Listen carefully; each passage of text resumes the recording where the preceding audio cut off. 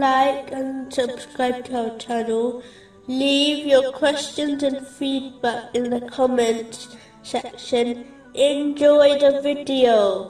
Moving on to chapter 90, verses 18 and 19. Those are the companions of the right, but they who disbelieved in our signs, those are the companions of the left. A divine narration, found in Sahih Bukhari, number 6502, advises that a Muslim can only draw close to Allah, the Exalted, through fulfilling their obligatory duties, and achieve the love of Allah, the Exalted, through voluntary righteous deeds. The companions of the right hand draw near to Allah, the Exalted, by fulfilling their obligatory duties in respect to Allah, the Exalted, such as the obligatory prayer, and in respect to people, such as the obligatory charity. This can be summed up by fulfilling the commands of Allah, the Exalted, refraining from His prohibitions, and being patient with destiny. The companions of the left hand are the wrongdoers. The wrongdoers mentioned in these verses applies to any disobedience to Allah,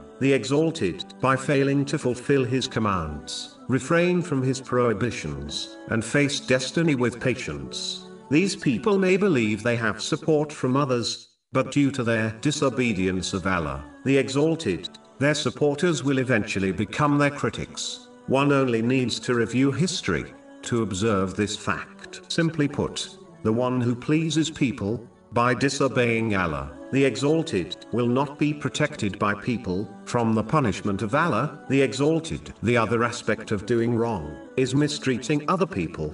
The one who mistreats others will find that justice will be established in the hereafter, even if they escape it during their lives in this world. This justice may well cause the oppressor to be hurled into hell.